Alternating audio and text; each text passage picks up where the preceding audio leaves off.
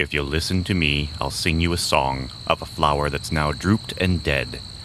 Yet dearer to me, yes, than all of its mates, though each holds aloft its proud head. 'Twas given to me by a girl that I know.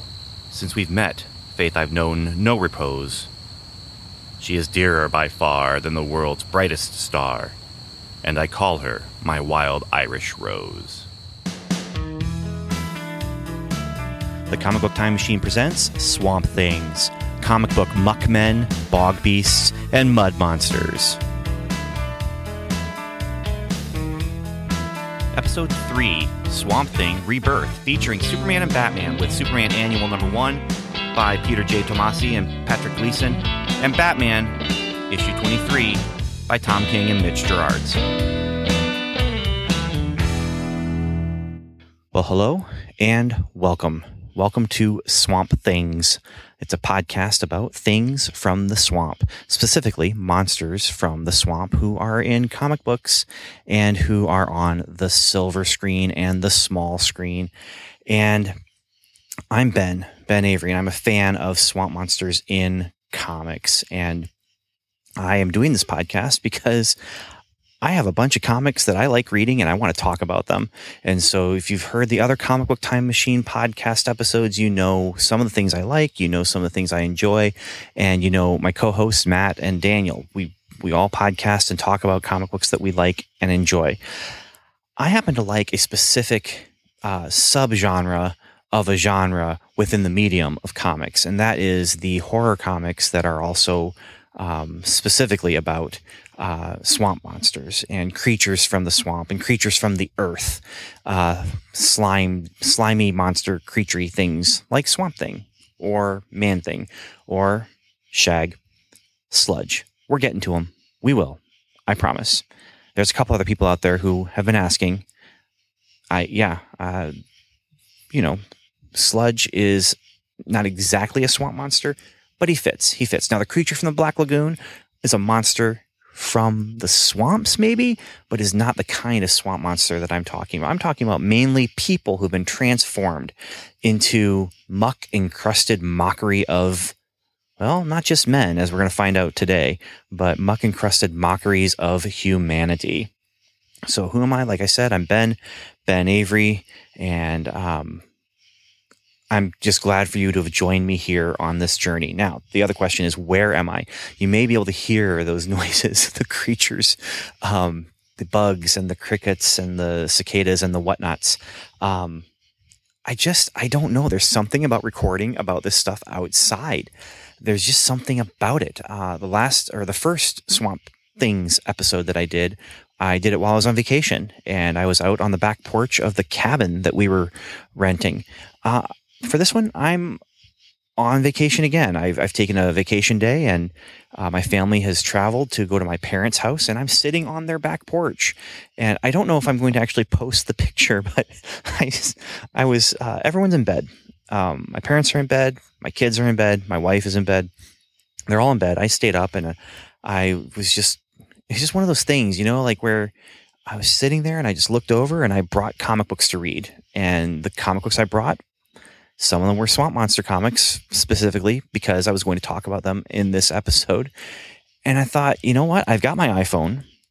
I've got my little rig converter thing to use with my microphone. I didn't bring my laptop, so I don't have my notes, but I do have a notebook, and I can write some notes in it. So I did. I read my comics again. I wrote some notes down about it, and here I am on the back porch of my parents' house talking about swamp monster comics. And I think I don't know if I'll do every episode outside, but there's just something about going outside, feeling the breeze, hearing nature.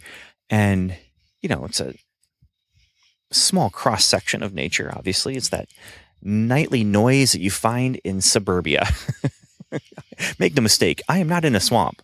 I am in suburbia. Although you could make the metaphorical case, possibly, that this is a swamp. But anyway, yeah. So how does this work? Well, here's how it works. I like these comics. I'm going to read these comics, and I'm going to talk about these comics. And yes, there is an element of the podcaster's existential dread of is anybody even listening to this stuff? When you don't get feedback, or even when you do get feedback, and even when you see your download numbers and you see people have downloaded the podcast, you wonder, did they like it? Even people who do like big, giant podcasts, I'm sure that they wonder, do people even like this? Are they listening to it because they like it, or are they laughing at me? Or are they just, I got so many downloads because so many people subscribed and now they're not listening. There's that existential dread, that existential crisis. But then when it comes to podcasting, there's an element of me, and I'm sure most podcasters who podcast, where you just stop and say, who cares? This is fun. I'm going to do this. I don't care. And so that's what I'm doing right now. I'm sitting on my parents' back porch, and I'm talking about Swamp Monster comics. And you know what? I don't care. Why don't I care? Because it's fun. And because you are here with me. And so together, we're going to talk about some Swamp Monster comics. And, we're not sitting in the comic book shop. We're not sitting in a coffee shop. We're not sitting together, but we are. We're together, you and me. There's a connection. It's not quite the psychic connection that we're going to be seeing here in a few moments, but there's a connection, you and me, and I'm glad you're here. Thank you so much for listening. Now, here's how this show works. I do 3 segments. And segment number 1 is the main primary topic, which will include a major swamp creature. And when I say major, I mean, for the most part, it's going to be swamp creatures who appear regularly and who have had their own series, or who appear regularly in some form in series. Like I said, Swamp Thing, Man Thing, Sludge. Today, it's Swamp Thing. The second segment is where I kind of take a look at some backup kind of things. I call it the backup segment. And I look at short stories. I look at, the short stories that might be in the back of a magazine, with a main story. Today, it's not quite the same kind of thing, but this will feature swamp monsters that basically got one chance, maybe 2, but they aren't a regular feature anywhere. And these are the stories that actually caught me wanting to do this, because, I buy some comics based on their covers, and usually it's a random horror comic that has a random swamp monster, and that's what the backup feature is covering, is these random swamp creatures. The third segment is swamp monsters on the silver screen, and for this, almost anything goes as long as it's a swamp monster and they're on the screen. So for this episode in particular, I'm going to be talking about Superman and Batman and their more recent entanglements with Swamp Thing.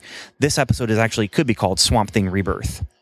There isn't a Swamp Thing series in Rebirth, although I thought there was going to be, but I'll explain why in a moment. So that's what we're talking about today, is Batman and Superman and their entanglement with Swamp Thing, and also their entanglement with a random swamp monster. And finally, their entanglement with Swamp Thing on a screen. Now, when I say a screen, it's not Justice League Action. It could be, but it's not. And it's not Justice League Dark. I've already talked about that. No, this is something different and something fun, and actually something my friend Evan, who co-hosts Strangers and Aliens with me and also did the Justice League Gods and Monsters series with me for the Comic Book Time Machine. Well, he made it possible, and so I'm very excited to talk about that. But first, I'm going to take a podcast promo break. I am not sure what the podcast promo for this segment is going to be. Just know that whatever it is that I end up playing, it's a podcast I listen to, and so I recommend because I like it. And we'll go from there. So after this podcast promo break, we will talk about Rebirth, DC Comics' newest relaunch, newest reboot, I guess, maybe, kind of, and how Swamp Thing fits into the rebirth of the DC Universe.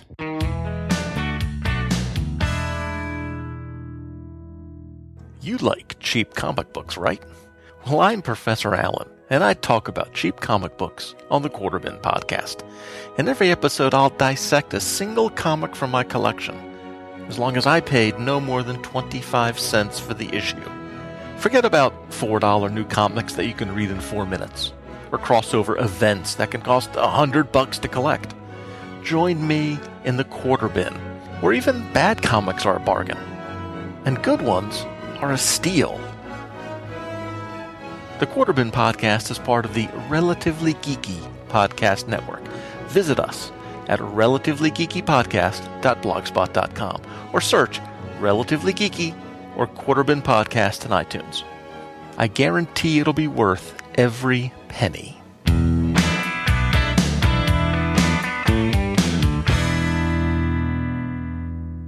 Okay, so here's the deal. I don't read a lot of modern comics in their modern comic continuity context. The primary reason for this is there's just not a lot that appeals to me. And the stuff that does appeal to me, I don't want to get stuck in it. There's one comic that I am buying regularly, actually two that I'm buying regularly, brand new, and I haven't even read them yet. I'm getting to it. But I stopped buying Aquaman after Rebirth. Actually, before Rebirth, I stopped buying Aquaman.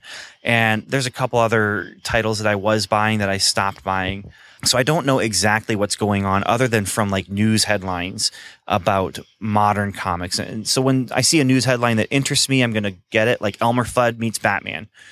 That interested me, so I got it. Now, it's not part of the Rebirth continuity. It's not part of the new DC continuity, but it's the kind of thing where I just heard about it and I decided, you know what? I am going to go ahead and read it because it sounds really, really cool. So like Secret Empire from Marvel. I bought one comic in that, and it was a Deadpool comic because Agent Coulson was in it. And I'm not going to talk about it other than to say I hate Deadpool. A lot of you know I hate Deadpool. It shows how much I love Coulson that I bought a Deadpool comic. Anyway, I did buy Rebirth, the giant one-shot that was kind of setting up the Rebirth universe after, you know, they went through the whole New 52 reboot, relaunch thing. And there is one panel with Swamp Thing in it, and he's talking to John Constantine. And so I've been wondering, well, what is Swamp Thing up to in the Rebirth universe? And I thought maybe it's possible that he doesn't have his own title, but I saw that he was appearing in Hellblazer, which features John Constantine. And I was wondering, is it possible that Swamp Thing is going to be a supporting cast member in Hellblazer? Well, the short answer is he's not. He got on the cover of a couple of those issues, and that was kind of cool. And the covers aren't bad. And actually, when I talk about these things, one thing I do to just kind of finish the conversation is I take a look at three things about each comic that I read. And that is, I take a look at the creature. And in the case of Swamp Thing and Man Thing and those regularly occurring characters, what's the artistic representation and also what's the characterization? Does it work well for me? And then I also judge the cover, because I do judge a book by its cover, and I ask, is it poster worthy? And then the content, is it worth reading? And so for John Constantine, of the first 6-issue story arc, Swamp Thing is on 4 of them, on the cover of the first 4 of them. But he basically shows up, he has some banter with Constantine, which is fun. And then he's asking for a favor because he wants to find Abby, who is lost. He can't find her anymore. And this comes out of the events in his old comic that actually was his series that was running regularly in the New 52, where Abby, his wife, ex-wife kind of, I'm not sure what their current marital status is in Rebirth era, but she became the guardian of the Red, if I understand it correctly. I may be wrong, but she's also been lost, and she's gone into the Rot, which is a bad place to be, which was created in the New 52 in a really cool storyline that maybe I'll cover at some point. But anyway, he needs Constantine's help to find her. He gets help from a girl named Mercury that Constantine brings him to, and they go into the Rot, and this allows them to find out some information that Constantine needs for his problem, which is dealing with some people who, long story short, it's this whole kind of a secret conspiracy thing that has been going on since the beginning of World War I. And Constantine is mixed up in it now. And Swamp Thing is there to help get some information. I mean, he's basically there to help exposition. And he does get a really cool fight in the Rot. And like I said, he gets on the cover of a few of these issues. But ultimately, reading them, what I do now is just like with Deadpool, looking for traces of Coulson. Whenever there's a new Hellblazer, I'll peek through it now to see if there's any traces of Swamp Thing. But Hellblazer is not Swamp Thing's regular place where he's going to be, other than he's been there for 4 issues, which is more than he's been in any other series that I know of in the Rebirth continuity. Now, he has been appearing in a series called Bombshells that I haven't been looking at or reading. I just haven't noticed it on the shelf at my comic shop. I'm sure it's there. Maybe I should just look. But anyway, he's been there, and I'm not sure how Bombshells, if that's kind of an Elseworlds type of thing, or if that it does fit into regular continuity. I don't know. So the question then is, okay, so he ends his run with Hellblazer, with Constantine. Basically, the battle took a lot out of him, and so now he needs to recharge. So now we move to his appearance with Superman and Batman. And this is where we get some really cool Swamp Thing stories. I'm just going to spoil it right now. I really like both of these stories that Swamp Thing appears in. He appears in Superman Annual number 1 and Batman number 23. And Batman number 23, the title of the story is The Brave and the Mold, which I think is just the coolest story. It's just fun. Superman's story is called Tangled Up in Green, which, both of these covers have the heroes, Batman and Superman, dealing with Swamp Thing. They are fighting Swamp Thing. Superman, you can actually see Swamp Thing's face as Swamp Thing has some vines wrapping around Superman, also is grabbing him with his hands. They're in conflict. They're tangled up in a conflict. Batman, it's more just branches are kind of wrapping around his arms and neck, and there's butterflies and leaves, and it's, he's fighting nature. And both of them, I'm just going to say it right now, judging the book by the cover, are these covers poster worthy? Yeah. If you like Batman, Superman, and Swamp Thing, they are both poster worthy. And actually they almost look like, not quite, but they almost look like you could put them together as some sort of 2-part picture. It's not the kind of thing where, you put them together and they link up to make a double-sized picture that goes together, but it's like you could frame them side by side in frames next to each other, and they look like they belong together, even if they aren't like the same picture of the same moment.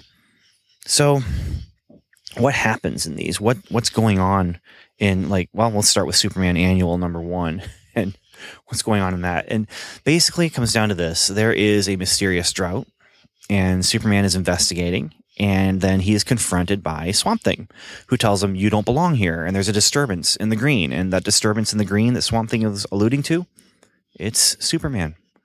Apparently, the previous Superman drew solar energy differently from the sun.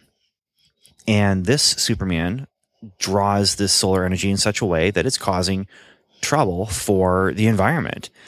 And Superman tries to reassure Swamp Thing everything's going to be okay. It's okay. I'm here. I'm a friend of this world. And he touches Swamp Thing, and there is a psychic connection between themselves. Actually, more of a psychic infection.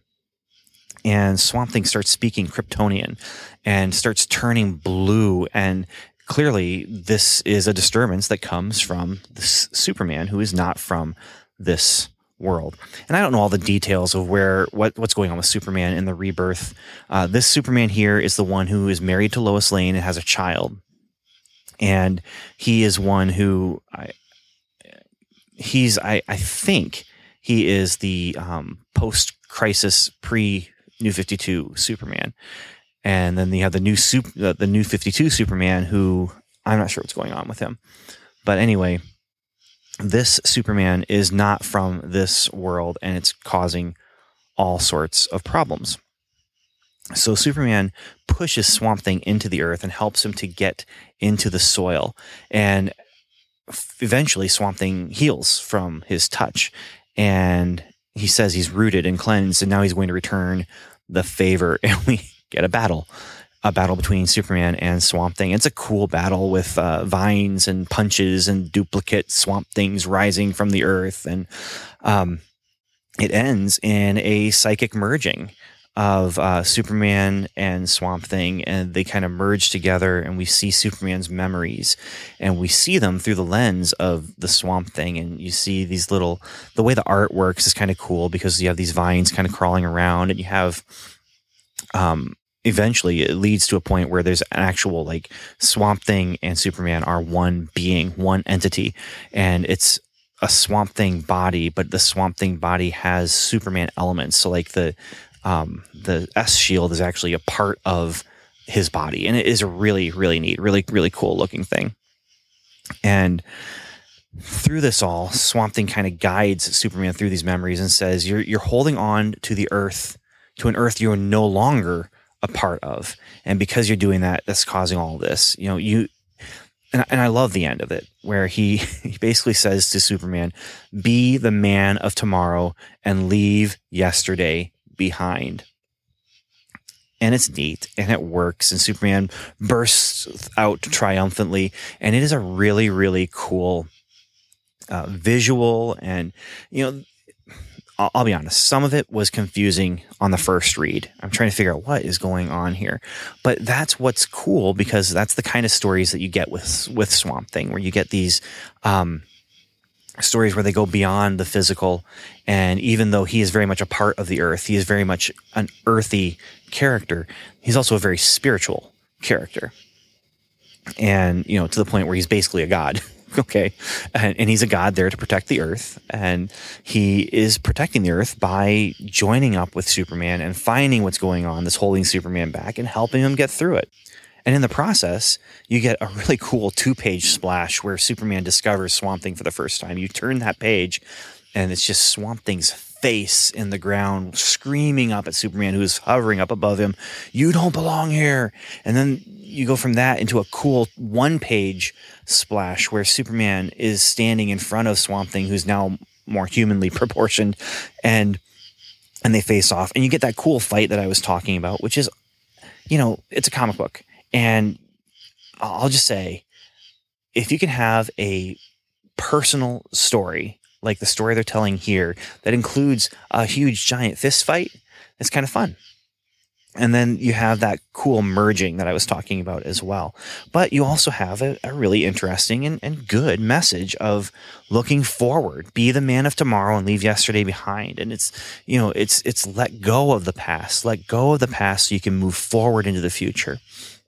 And I'm not someone who would say you have to completely ignore the past. I don't think that's healthy. I don't think it's right. But I am someone to say you need to let go of the past because it's behind us. We need to keep moving forward. And the only reasons to look back into the past are to either remember something fondly or learn from something that was difficult. But if you keep holding on to the bad, the worlds that you've left, and you can't embrace the world that you're in, you're not going to be happy. And if you can't be happy in the world that you're in, well, you either need to, change the world that you're in, change yourself, or leave the world that you're in. But the bottom line is, be the man of tomorrow, be the woman of tomorrow. And Swamp Thing in this story, he shows up, he fights Superman, he helps Superman, and he leaves. And it's a good story. It's a fun story. I really enjoyed it. The Batman story from Batman issue number 23. Now, the cover says the strangest team up in history. It's not. It's not the strangest team up in history. And it's not even the first team up between Batman and Swamp Thing. And in fact, Bruce Wayne knows Swamp Thing, calls him by name, calls him Alec. But this one is, it starts out with a man who's been murdered, and he is singing the My Wild Irish Rose. And as he's reciting this poem, he gets shot in the head twice.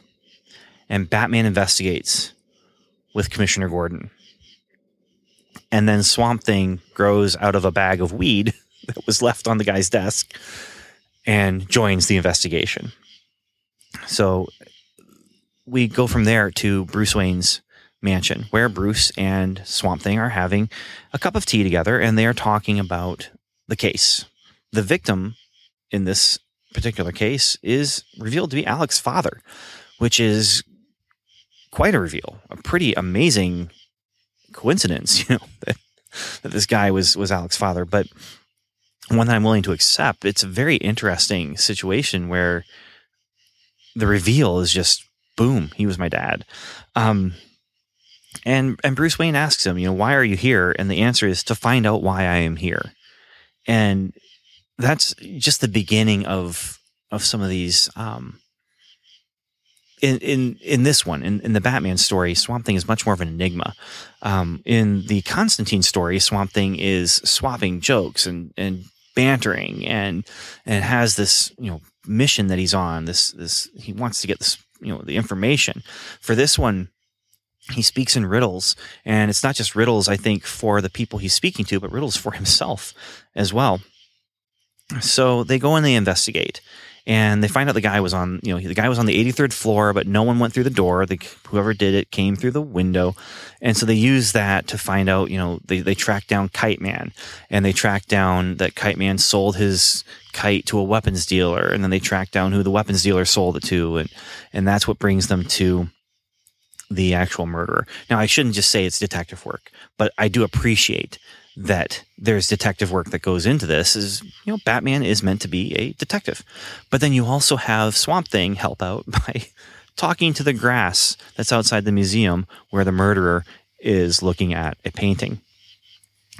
So they confront the murderer. And how do they confront the murderer? Well, Swamp Thing just plain murders him, just up and kills him. And Batman is upset because Swamp Thing used him to get there. It's a very simple murder mystery. And, who did it and why is the more important thing.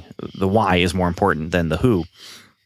The who is not a situation where, you have three possible suspects at the beginning and you're trying to figure out which one is the killer. No, you're just following the investigation. And then the big twist at the end is that Swamp Thing just straight up murders him. Just kills him right in front of Batman, and Batman is upset because Swamp Thing used Batman to get to the murderer.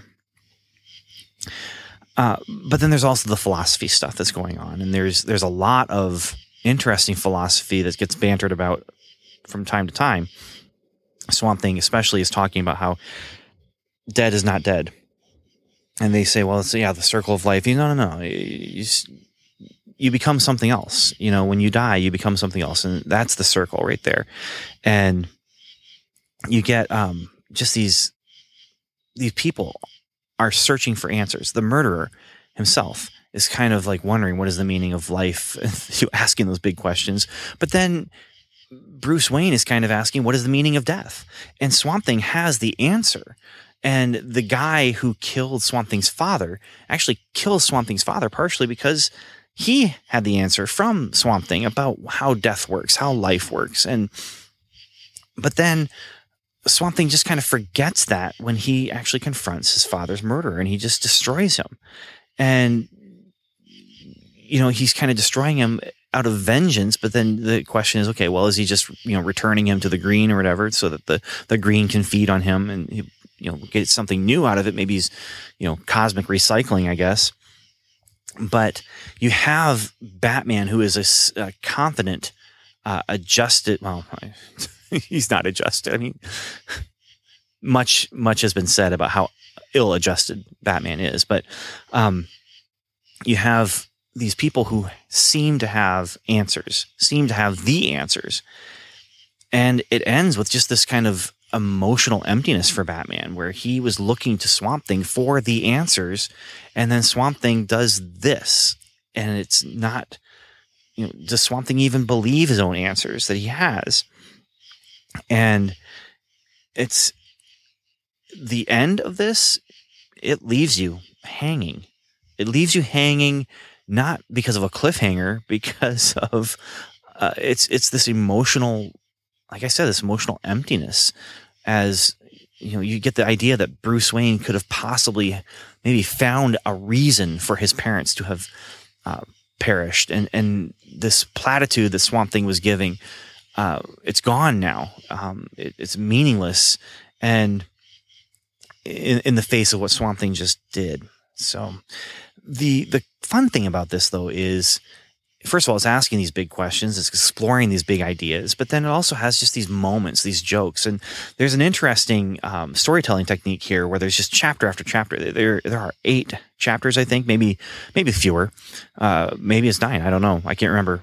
But they're short. There's a couple of chapters that are just 1 page. The first chapter is 1. The other 1-page chapter is as they're moving from the Batcave to the museum, and Swamp Thing just turns to Batman and says, "Why do you need a car?" And Batman just turns to Swamp Thing and says, "Why do you need a body?" And then they both just kind of smile and grin at their little at the joke that Batman gave. And it's cool and it's fun and it's got, it's quirky and it's got personality, and it doesn't, as it asks these questions, it doesn't necessarily have the answers, but it's all about people who are searching for meaning and searching for answers. And so you have this one character who is essentially a god, as we've talked about, who doesn't have all the answers when he's faced with this death that he's kind of ambivalent about. He didn't have a great relationship with his father. This is his real father,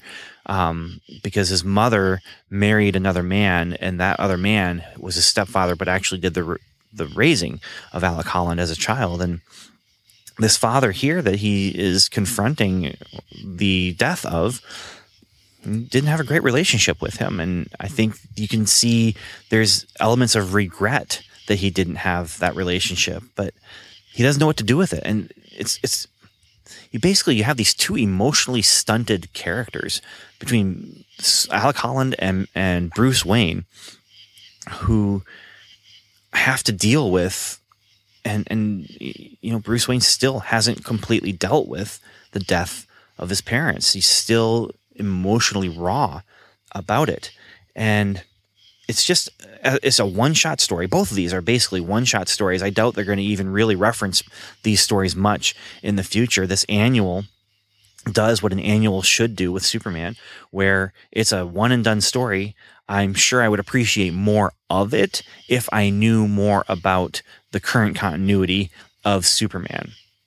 But since I don't, I have to judge it on what I do know. And from what I do know, I understand the story. They give me enough background that I don't need to know all about the worlds colliding and all 52 worlds merging all together into one world or whatever. I don't even know if that's what happened.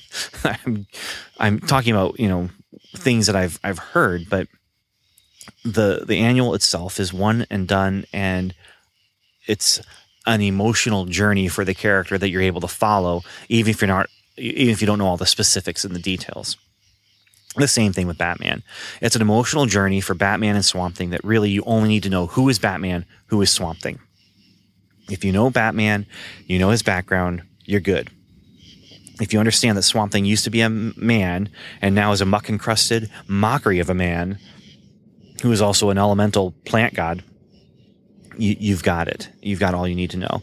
The Constantine stuff, I don't recommend necessarily if you're looking for just some good current Swamp Thing stories, because the Constantine stuff is not a Swamp Thing story. He's there as a supporting cast. But this Batman story, this Superman story, it is the 2 characters, Superman and Swamp Thing, and Batman and Swamp Thing. So the 2 characters in each individual issue working together in a story that belongs to both of them, which is the way a team-up should be. So, speaking of team-ups and people working together, wait. I was just going to make the segue into World's Finest that we're going to talk about. But first, the creature. I think in both of these, the characterization of Swamp Thing works well, even though the characterization in both of these and in Constantine they're all 3 are different.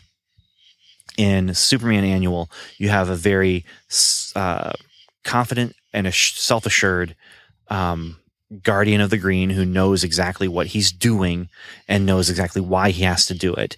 There's not a lot of change for Swamp Thing in that story. The change comes from Superman in that story. He's the one who goes through an emotional journey that causes him to have a character arc of some form of personal change. In Batman, it's a different character. This is a character who is figuring things out, but it could be he's figuring things out because he's never had to face the death of his father that he didn't have a good relationship with. He's faced death for people that he's killed. He's faced death for people that are close to him. But yeah, so while he's acting differently than he is in the annual, taken by itself, it's fine. Taken side by side, it's slightly different. But because of the personal stakes that's involved for him in the Batman one, you don't. The difference between the characterization, it doesn't matter too much. The covers, I've already talked about the covers. Are they poster worthy? Yes. If you are a fan of Swamp Thing and Batman, the Batman cover is poster worthy. The Superman one, I can't get over. It's really, really neat. It's really cool. But it is poster worthy. And the content worth reading, both those are worth reading, as I said before. Constantine, Hellblazer, not as much. So now, speaking of team ups where people are working together and having a story together, after this next promo break, which will be, I know what this is for. I don't have my computer in front of me, so I haven't dropped these in as I'm recording, but I know it's going to be the Superman Batman podcast from Michael Bailey.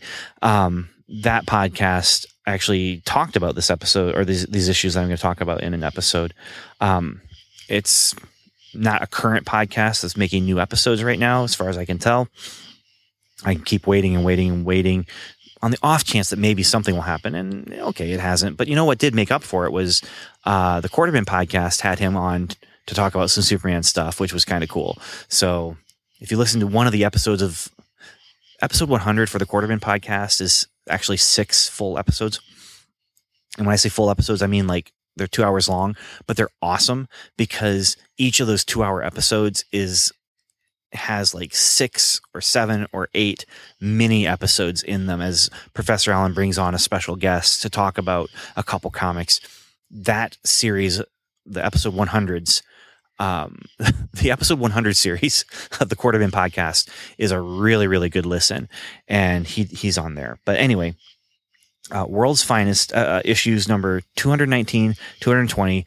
That's what we're going to talk about next after I play this podcast promo for a podcast that I've already talked about and talked up. So maybe I don't even need to play the promo because you've already heard me talk about how good it is. And yeah, but I'm going to play the promo anyway. So here it comes. And then we're going to talk about Superman and Batman and that time that they came across a very strange looking swamp monster that was not at all what it seemed. Yeah. We're going to do it right after this.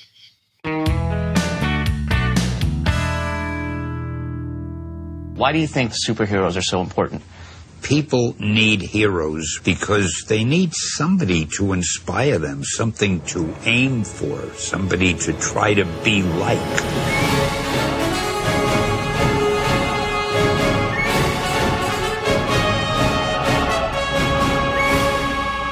One is the Man of Tomorrow, with powers and abilities far beyond those of mortal men. The other, the Caped Crusader, carrying out a solemn vow to spend his life warring on all criminals. For 7 decades, they've been the world's finest heroes. They've teamed on radio, comics, newspapers, animation, and more. And now, they're teaming up for a podcast. To the Batmobile. Let's go. Up, and away! Atomic batteries to power. Turbines to speed.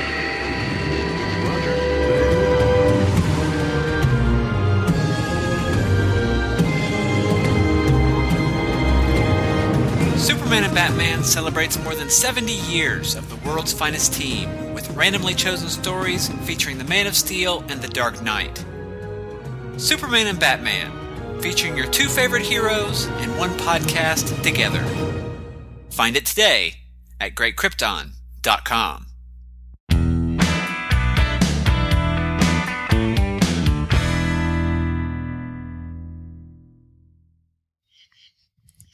Okay. World's Finest, issue number 219. The Prisoner of Rogues Rock. is written by Bob Haney with art by Dick Dillon and Frank Gassio, Frank G. And issue number 220, Let No Man Write My Epitaph. Same team, except Murphy Anderson is also involved instead of Frank Gassio. Those Murphy Anderson and Frank, those are the inkers. These issues, they are from September and October of 1973 and November, December 1973. That's the cover date. I don't have Mike's Amazing World in front of me, and I don't have my notes, as I said, but 1973, it's safe to say this is post Swamp Thing, but it's very different from Swamp Thing, and yet it's still kind of the same. So here's what happens. In issue number 219, we're setting up a mystery, and the cover has Superman and Batman standing next to what looks like a footprint left by King Kong. And there's a giant shadow behind them. But the shadow, even though it's giant, still is not as big as this footprint.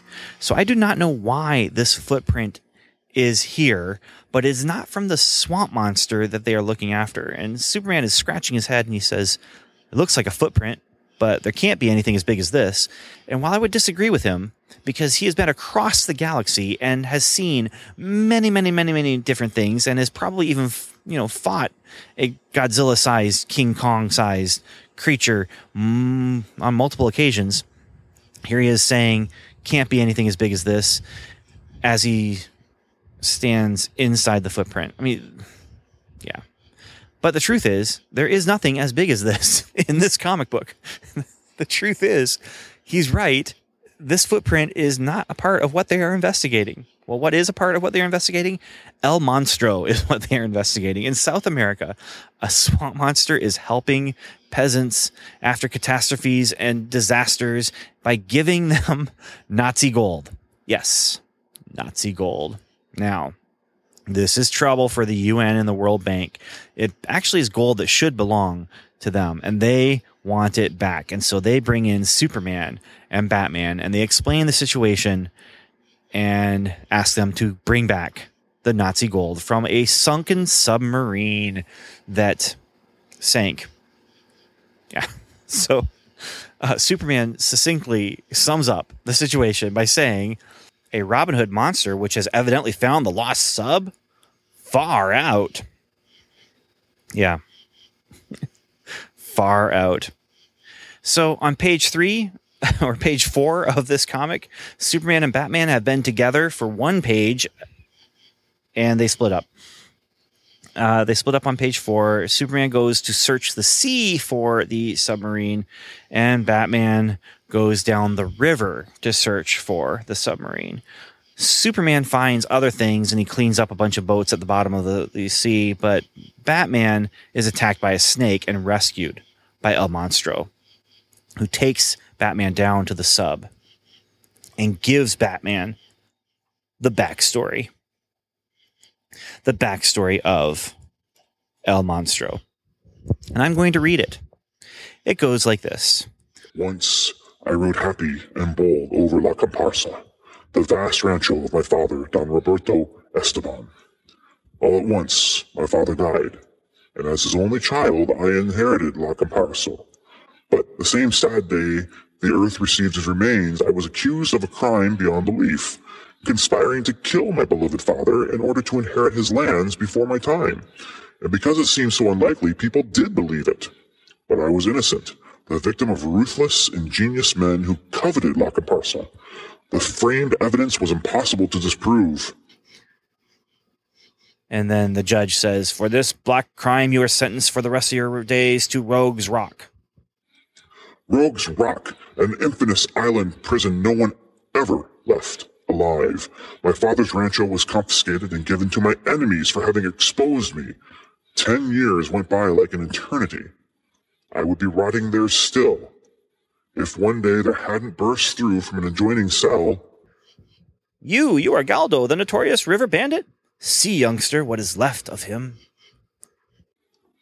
Galdo's story was amazing. Years before, a mine he'd set to sink and loot river steamers sank a foreign submarine instead. When he descended... All are dead, but this incredible treasure is all mine. But as Galdo returned to his hideout for a boat, he was captured, sentenced to the rock. He could only dream of the sunken riches he alone knew of. And then he tells the secret with his last dying breath, because he had heard of the bad fate of the prisoner. Galdo died soon after. When the guards left him alone in the burial sack, I slipped into his cell and switched places with him after closing up the hole between the cells. The rock's burial place was a tidal hole filled with rotting slime and seaweed. Galdo had given me a jungle herb to help me not breathe until it was safe to cut myself free, but when I did so... And here we see, cutting out of the bag, a knife, but it's held in the hand of a swamp creature. Fate had delivered me another hideous blow. Something, the rotting sea slime, the jungle herb, had made me into the horror that appalls your sight.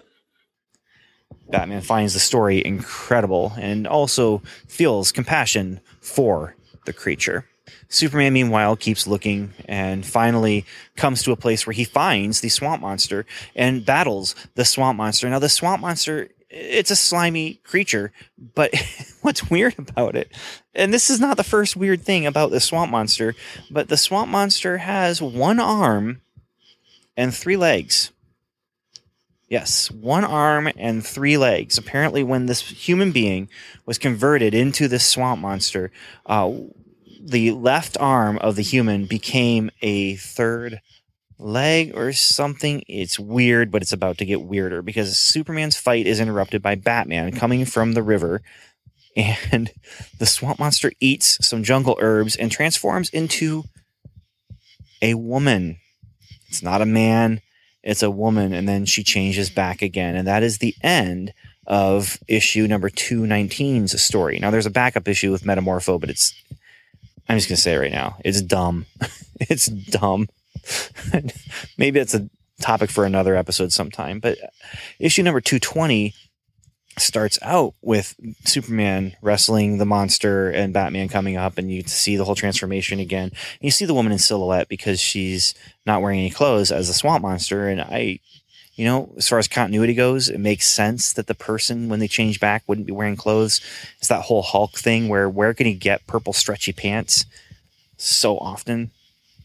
But anyway, there's the monster runs away, and Batman and Superman have a philosophical battle.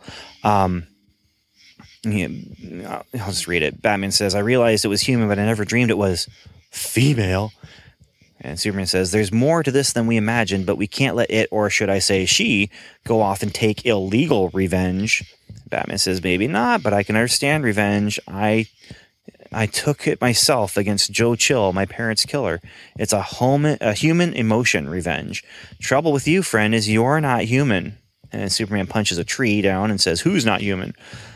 And Batman says, "As I was saying, revenge is an understandable human emotion." And Superman says, okay, but what about the legendary Lost Nazi treasure sub? And Batman lies that he found it, or he lies about finding it. So anyway, they decide they're going to continue the search, but they don't. Batman actually totally lies because Superman is such a hard nose. That's actually what he says. "I hated lying to Supes, but he's such a hard nose. He can't appreciate Carlotta Esteban's tragedy. Let him blunder around after the sub while I save El Monstro from herself." And Superman, as he goes, he's thinking to himself, "Batman didn't fool me. My super senses smelled old diesel oil on his clothes. He did find the sub, and it must be in this area." These two guys are not very good friends to each other right now. I'm just going to say it right now. I always picture them as best friends in this kind of era. They just aren't great. So Batman goes into town and helps, with some of the evil ranchers, and El Monstro is there, and El Monstro is, encouraging all the people, and but El Monstro is going to get her revenge, and she goes and smashes down the wall and chases down some of the people, throws one of the guys out the window and kills him, then chases down the main guy who goes to a mountain and climbs the mountain, and the mountain comes down because El Monstro, does some punching and stuff. And she does it. She kills him, and it's bad. But she saves Batman from the avalanche, from the rock slide. And Superman finds the sub, and he flies up out of the river with the sub, but depth charges are dropped on the river, and the vibrations from the depth charges cause him to drop the sub, and it gets destroyed. It's atomized. The treasure is gone and lost forever, which is bad for everyone involved. I mean, that means the people can't have the lost gold, and neither can the United Nations and the World Bank. But even worse is just in time to see this, Batman wakes up as a governmental helicopter comes and sprays El Monstro with defoliant. And she starts disintegrating, runs, jumps into the river as she's disintegrating into nothing. And Batman and Superman together then stand over the water and look into the water and again philosophize a little bit. And Superman says, I guess our mission's ended, but how in blazes can you sum up that creature's incredible story? And Batman says, no man can write her epitaph, old friend. As always, death has the final word. It's not bad. It's not great. It's good enough that content-wise, is it worth reading? Yeah.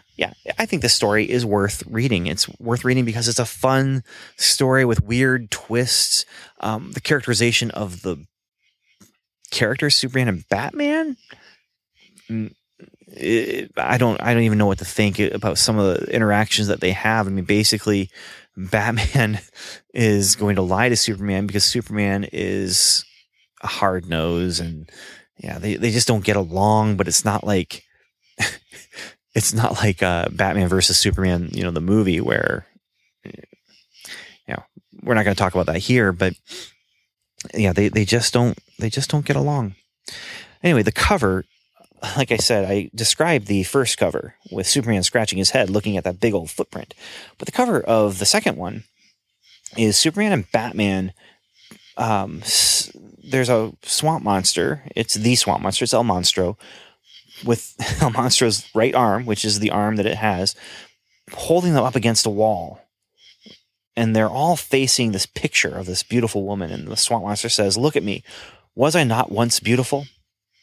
And a similar scene happens in the comic with Batman alone and the monster. But, yeah, it's weird with the whole, it's not just a surprise that the monster is actually a woman, because every time they show the person who becomes the monster, she's actually pretending to be a man that whole time. And so that's where the surprise comes. And yet it's not really, like, even as she's pretending to be a man, she's drawn as a woman. And so, like, the art isn't specifically hiding the fact that she's actually a woman. So then when the reveal comes that the monster is a woman, it's not really revealing a surprise, because you've seen her wearing clothes, men's clothes, but there's a little bit of the womanly hourglass shape, and her face has the more of a woman's look to it, a traditional comic book woman's look. And so when you realize, oh, it's actually a woman, oh wait, did I already know? I think I already knew that. Anyway, this cover is great, and this is what makes this one interesting. Is swamp monsters, generally speaking, in those short stories and in the ongoing characters like Swamp Thing and Man Thing and Sludge and that, are male almost exclusively. A handful of times there might be another swamp monster with the primary one, and I can only think of one situation where that happened, where a male swamp monster has his story, and then there's a female who also becomes a swamp monster. And so that's what makes this one really interesting to me, is that this is a 1973 swamp monster, but the twist is she's a woman. Yeah. But this cover, the one that actually features the swamp monster, is it poster worthy? It's close. just the wackiness of it makes it a little bit. That's what makes it work. But the monster itself, the creature itself, it's weird. The 3-leg thing, I just don't understand. I wish I could know what the reasoning behind giving the creature 3 legs was, but there is nothing in the story that suggests this creature should have 3 legs, and this is why. There's nothing. So it makes me think that the scripting of this, that just wasn't a feature, it wasn't a factor. But I don't know how Bob Haney wrote for World's Finest, but I'm assuming it was full script. So I don't know if the 3-legged thing comes from him or if it comes from our artist here. But whether it's from Bob Haney or Dick Dillon, whatever. Man, I'm bad with names. Whoever it was from, it's weird. It's just weird. So, all right. Well, that is done. And now I'm going to do one more podcast promo, and then we will move to Swamp Monsters on the screen, and we will be asking ourselves, is this muck encrusted, which means it's good, or is it a mockery, which means it's not?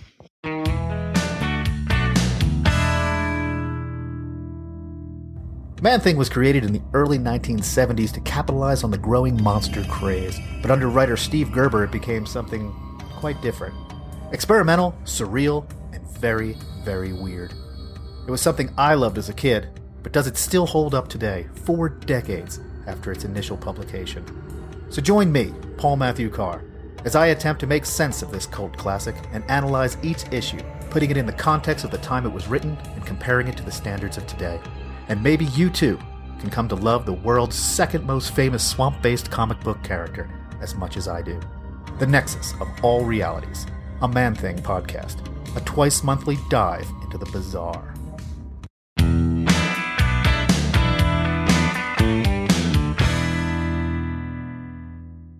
Okay, so I got a text from my friend Evan. He said, hey, I rented a video game. Would you like to come over and play on your day off?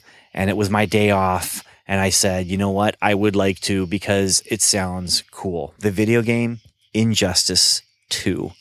And why did my friend think of me when he suggested I come over? Because one of the playable characters that he had unlocked was Swamp Thing. Now, this game is a one-on-one fighting game like Mortal Kombat or whatever, Street Fighter, you know, the kind, where you have these superheroes from the DC Comics facing off against each other in an alternate universe timeline, Elseworlds kind of thing, where Superman's a bad guy or he's a good guy. I don't know the whole story behind it, but he's kind of running the world now because he's Superman, and I think it's because he wants to do good, but other people are rising up against him. And so you have the opportunity to have all these different characters fight against each other. And the one bad thing about it is, honestly, when they are fighting against each other, they are evenly matched, no matter who they are. And so as Evan and I were playing, there were some funny moments where it's just like, okay, Harley Quinn versus Black Adam. Yeah, there is no way she could, she just won, you know. And the one constant was, for me, watching Swamp Thing and playing with Swamp Thing to fight against Aquaman, to fight against Superman, Supergirl, Batman, and all these characters. They were all kind of believable, depending on, you know, who you're talking about as far as the era of Swamp Thing and the era of that character. I could believe Aquaman holding his own against Swamp Thing, but I could also believe Swamp Thing holding his own against Supergirl. And so those matches were just believable. But then you had Superman fighting Joker or whatever, and it's just kind of a, oh, not really, but okay. And you don't mind when you're playing with, you know, Harley Quinn and you're defeating when you're defeating the Flash or whatever, you're fine with it because it's you know, and you're earning coins and all that kind of thing. So anyway, I had a lot of fun playing. The first thing I did was I actually fought Swamp Thing versus Aquaman in the training session where you're learning how to do the characters, and that was fun. And then I took Swamp Thing into these kind of one-on-one arenas and stuff. And I don't know all the details, and I don't know all the specifics of what things were called, and that I just know I had a lot of fun playing a video game as Swamp Thing, and he had some cool moves. There's one move where he grabs a character, throws the character, but he throws the character at a duplicate of himself, and who rises up from the ground. Also, you can sink into the ground with Swamp Thing and attack from waist deep in just the regular earth. And there's another where he'll turn his fist into a giant club kind of thing, and finally he had this like crazy super move where he takes the character and like the character gets pulled down into the earth, and you're beneath the surface now, and you're in this cave, and the enemy character gets thrown around the cave, just gets batted around by Swamp Thing, and ends up landing on a rock on the center of their back, and it just looks so painful every time. But like I said, it was fun playing a video game where you get to play as Swamp Thing, and the cutscenes, there were a ton. They wrote dialogue for one or more conversations as you are starting each battle. And so there's at least one between each character. And so there's at least one between Swamp Thing and Green Arrow. And I can't remember which ones had two. I think Swamp Thing and Poison Ivy had 4, even maybe more. But you had just a back and forth banter between them. And, Green Arrow said something like, what kind of salad dressing should I get? And Swamp Thing, I am not food. And a lot of it had to do with Swamp Thing confronting the character about you are upsetting the balance of the green, or that kind of thing. Same kind of thing he was saying to Superman actually in the annual. But acting in his role as protector of the green, and he's willing to fight any of the characters, good guys or bad, because of the way that they're upsetting the natural balance of things. And so I didn't see all of those cut scenes or dialogue scenes when I played, but after I played, I went and found a YouTube video that, sure enough, I knew it would be there. It had every single one. It was pretty cool. So anyway, that is a swamp creature on the screen for this episode. And is it muck encrusted or is it mockery? It is definitely muck encrusted. It was a worthy portrayal of a swamp creature on the screen, and it was fun to see. And that actually brings this episode to a close. So I do want to thank you for listening, though. I really appreciate you listening and spending the time with me to talk about comic books that I like. And if you're a podcaster and you've talked about anything that has to do with like swamp monsters or some of these things I'm talking about here, let me know, because I want to hear you talk about these things as well. And if you're just listening and having fun, I'd love you to just go ahead and you send me a note and let me know what you think about these stories, if you've read them or if you're interested in reading them now, or really anything to do with swamp monsters or horror comics in general, monster comics in general. You can reach us at thecomicbooktimemachine.com, and feedback at comicbooktimemachine.com is our email. And I'm just going to end with my tagline here. If you're not having fun reading comics, you're doing it wrong, because your time is precious. And that's something we learned by reading Batman number 23. Your time is precious. And thanks for listening. Godspeed.